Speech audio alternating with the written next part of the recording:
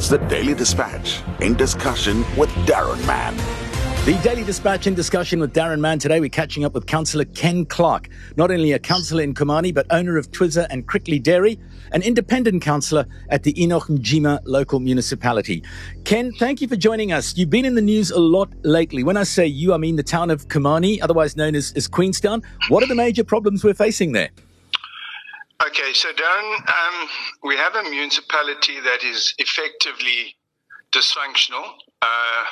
They owe Eskom R1 billion, and they scarcely have enough cash flow to fund an inflated salary bill currently, one that's probably close to double what it should be.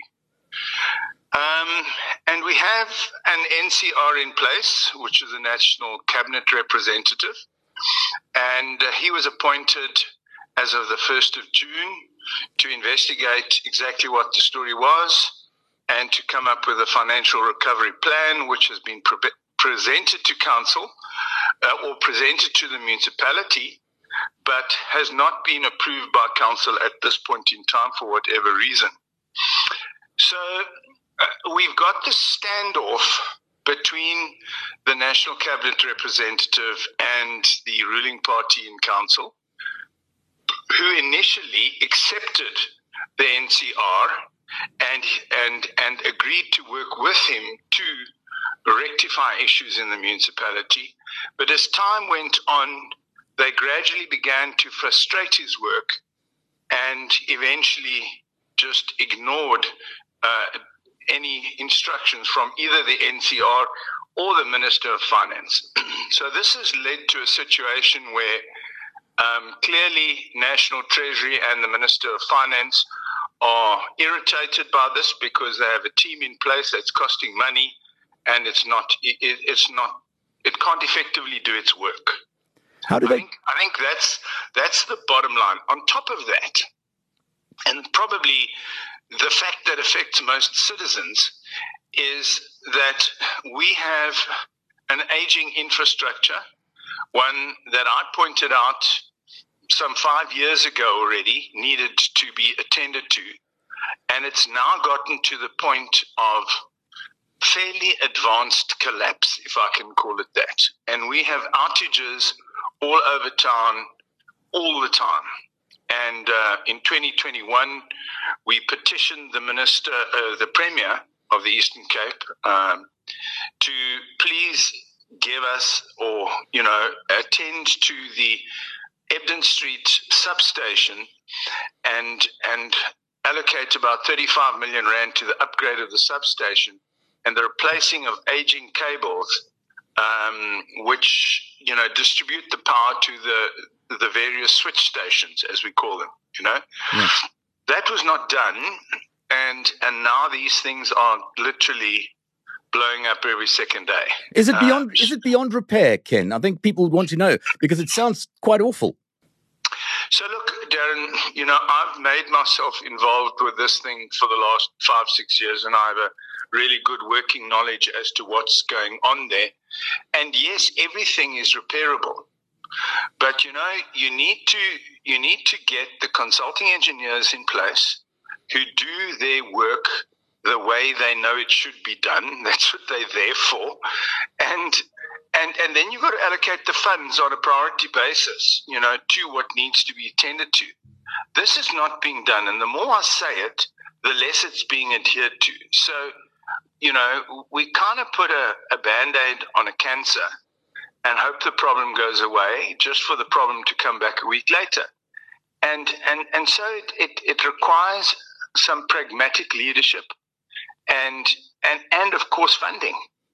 The other problem that we have is that the debt to Eskom is what it is because the municipality is only collecting about between 45 and 55% of the units that are sold to the town are being sold on to other customers, which means that a lot is being stolen, to put it bluntly. There are many illegal connections. And of course, when there is a lot of illegal connections, people start saying, well, if they're not paying, well, why must I pay? Yeah. And I think the situation is like gotten completely out of control. So, a couple of hard decisions need to be made. And of course, to rectify the problem is not going to be politically easy, because you're going to make people angry because you're cutting off their free source of electricity. And so I don't want the job of having to tell those people, I'm switching you off now because you're not paying. Right. And so that's part of the political hot potato. The council doesn't want to do it because it's going to lose the vote. And they want either the Minister of COGTA or the Minister of Finance to do it. And he says, well, why must I do it? You caused the problem. It's not my job to sort it out. It's your job.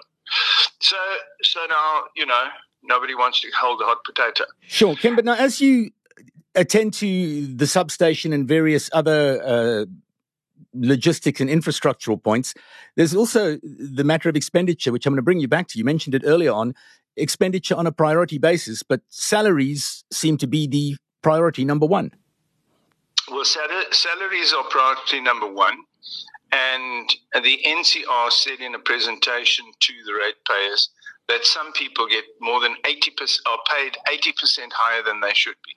Wow. So we pay about 350 million rand a year in salaries, or let's call it employee costs and councillor costs. And right now you can hardly see who's doing any work because there's no money in the departments in the various votes to get work done. Your rubbish is scarcely collected. Your meters are not read, clearly, if you're only collecting 55% of the revenue. And so you're forking out all this money and nobody is doing much, which is really a problem. Is there recourse available? Well, ultimately, what should happen, and has happened already, is, the Premier should push the council under administration and appoint administrator. Well, we've had about 3 of those, Right. And what happens to these guys is they get run out of town, they get death threats, and they get sidelined. And the problem is that the council appoints people in senior positions who toe the party line. In other words, I say this contract must go to so-and-so and this must be the price, and the little bit kids say hived off here or there, then that's what happens. And in that situation, there is absolutely no accountability. And there's no adherence to any constitutional provisions, if you like, So the Constitution is being violated at every point. The financial statements are a copy-paste exercise that are absolutely laughable. And I cannot believe that, somebody doesn't go to jail for the kind of things that are happening in that field. But I think the time has come, slowly.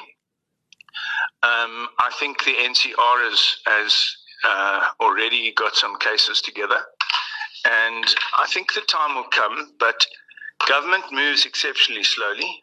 We as ratepayers and the independents and the Chamber of Business have already sent a letter to the Minister of Finance saying, if you haven't done something by the 5th, we're going to proceed to court to force you to dissolve the council. So that's one option.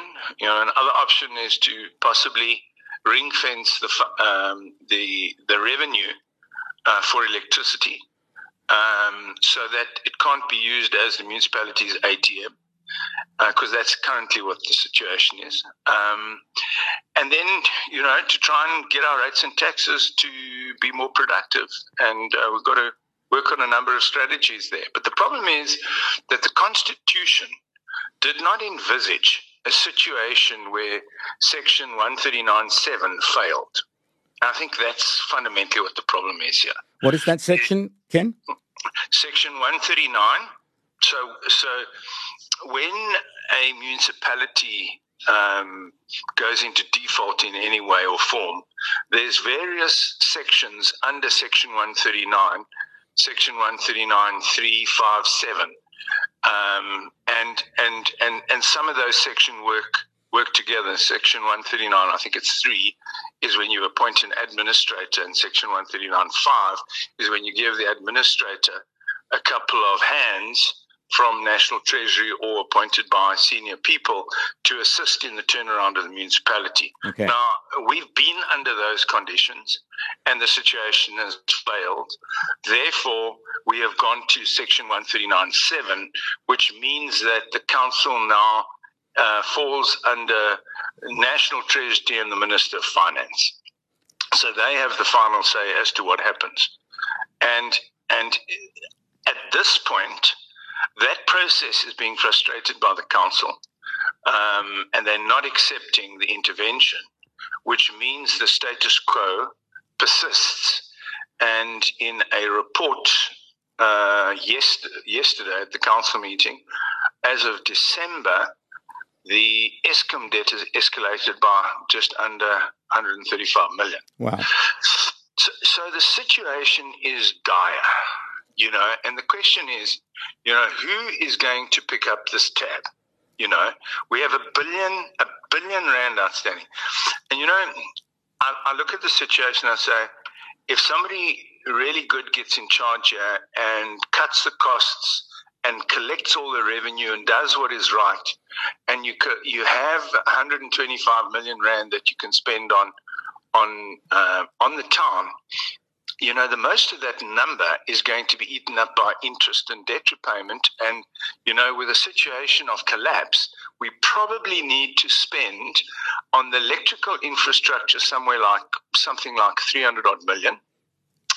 And then roads is just a guess. I mean, I'm sure you'll spend 200 million on the roads without blinking, and just by the way, another circus that I managed to stop was the Figile Guadana Road, which is 6.7 kilometers in length, and they wanted to spend 115 million rand on that, and they cannot understand why we're objecting to it, because, that's something like 14 million rand a kilometer. Now, it doesn't, the N2 doesn't cost that much to build, Sure. And we have another road of the most minor road that you can wish to think of in Top Town. It is 640 meters long, and some of it could just do with a resurface. About 120 meters of it is scarcely traveled other than by 4 residents or owners of land that use it as an access, for access to their properties. Other than that, it's literally not used. And they want to spend 9.2 million rand for that, and yet we haven't got 1.5 million rand to restore, electricity to Top Town, which has been without power on and off for months now, Yeah. The quality of decision making is really deplorable, to be perfectly honest.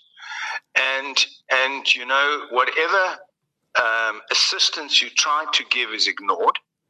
So what can you do? I'm a businessman. I know how these things work. I'm very technically orientated, and I try to assist wherever I can. But, it gets to a point where, you're just pushing water uphill. And, Sure. Ken, where does this problem go to next? Legal action, or does it require national intervention? I think you'll find that it's legal action and then national intervention. I think we need to force the court to tell the minister, do what you've got to do, and then he must do it. The residents, in the meantime, are suffering through a lack of service delivery. Water and lights are off most of the time. You've mentioned the potholes. Generally, municipal infrastructure is not being maintained. Is it not possible that the community eventually gets behind the folk who do want to fix things, rather than those who are looking for a cheap salary? Yes, Darren. I think if you had to look at it in the ideal world, in my view, one needs to create a lean, clean, and mean structure where the bulk of the revenue gets collected and can be prioritized towards projects which there are plenty. And you need competent people, in the technical fields to first of all, scope the work that needs to be done, and then get consulting engineers to say exactly what that scope is so it can go to tender.